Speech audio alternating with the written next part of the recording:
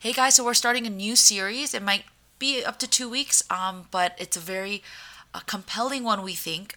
It's on doubt. And I think this is so important because we are in a societal culture, I think, that assumes that faith means that there is no doubt. That there's no uncertainty. And so I think a lot of people in church say, I don't know if I really believe because I doubt. And I think the funny thing is, and what we're going to see today, is that faith doesn't exist without doubt. That have faith is to not have doubt, as we'll see in another passage, but not in the sense that you don't have them, but that you still act despite the doubt. And yeah, we're going to see that a lot. So we'll just jump in. We're looking at Mark 9, this incident that Jesus has with the boy with an unclean spirit. Right, and this is not the first time that this man has sought healing, because he tells them, I asked your disciples, right? And they couldn't do anything. And Jesus, says, "Oh, faithless generation, how long am I to be with you?" And so that's an interesting question. And I think the question is, who is the faithless generation? Is it the man who has a son? And I don't think so, because as we see at the end, he kind of calls out his disciples. So Jesus sees the boy, and when the spirit sees Jesus, he just starts freaking out, right? He's like, oh, dang. Oh, man. I'm facing the Golden State Warriors. I might as well just give up. I'm LeBron with the broken hand. Yeah. And so the father says, if you can do anything, have compassion on us and help us. Right. Which is, again, a weird thing to ask because Jesus has been doing these miracles all over the country. Right. And I think we see also even in the context when Jesus asks him, how long has this been happening to him? And he says it's from childhood. And this is this amazing thing where I think that the faith that does exist of this father is, I'm not just going to live with this. I'm not just going to accommodate it. I understand that there is something spiritually and demonically wrong. And I think that's really important to understand because, listen, we do live in a world of brokenness where God will use some of that brokenness, right? People who have different abilities, people who are born with, different genetic orders. But this is not the case. This man clearly understands this is something demonic that is going on.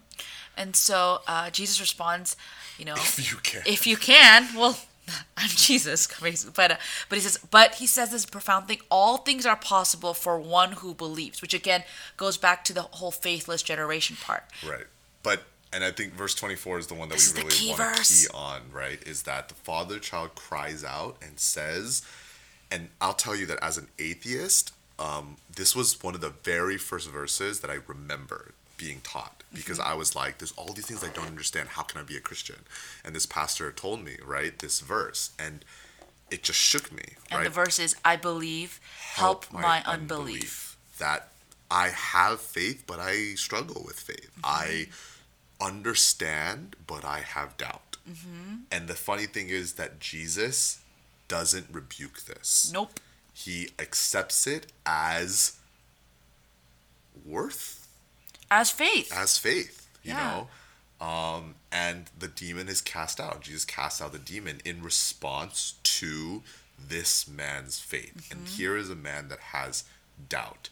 And I love that the boy seems dead, and Jesus takes him and lifts him up, and he arises. Sounds like the resurrection Sounds a little like bit. the resurrection, And so, and then at the end, he calls out the disciples are like, wait, why couldn't we not cast it out? And he tells them this kind cannot be driven out by anything by prayer. And we have to understand that this is a response to the faithless generation. Why are you faithless, right? They didn't pray, right? They had the power of God, right? That was given to them. They knew Jesus personally. They never asked him. That's the crazy. This is the first time anyone's asked Jesus, but it's not the first time that the disciples have encountered this man. They never asked Jesus.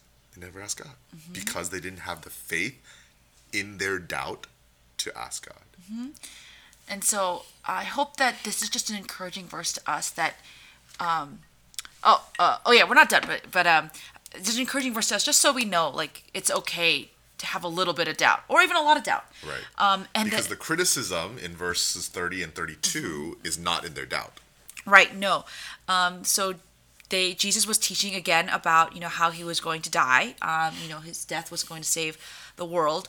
But the disciples, even though they didn't understand what he was saying, they didn't ask. Yeah. And, this is the thing about doubt.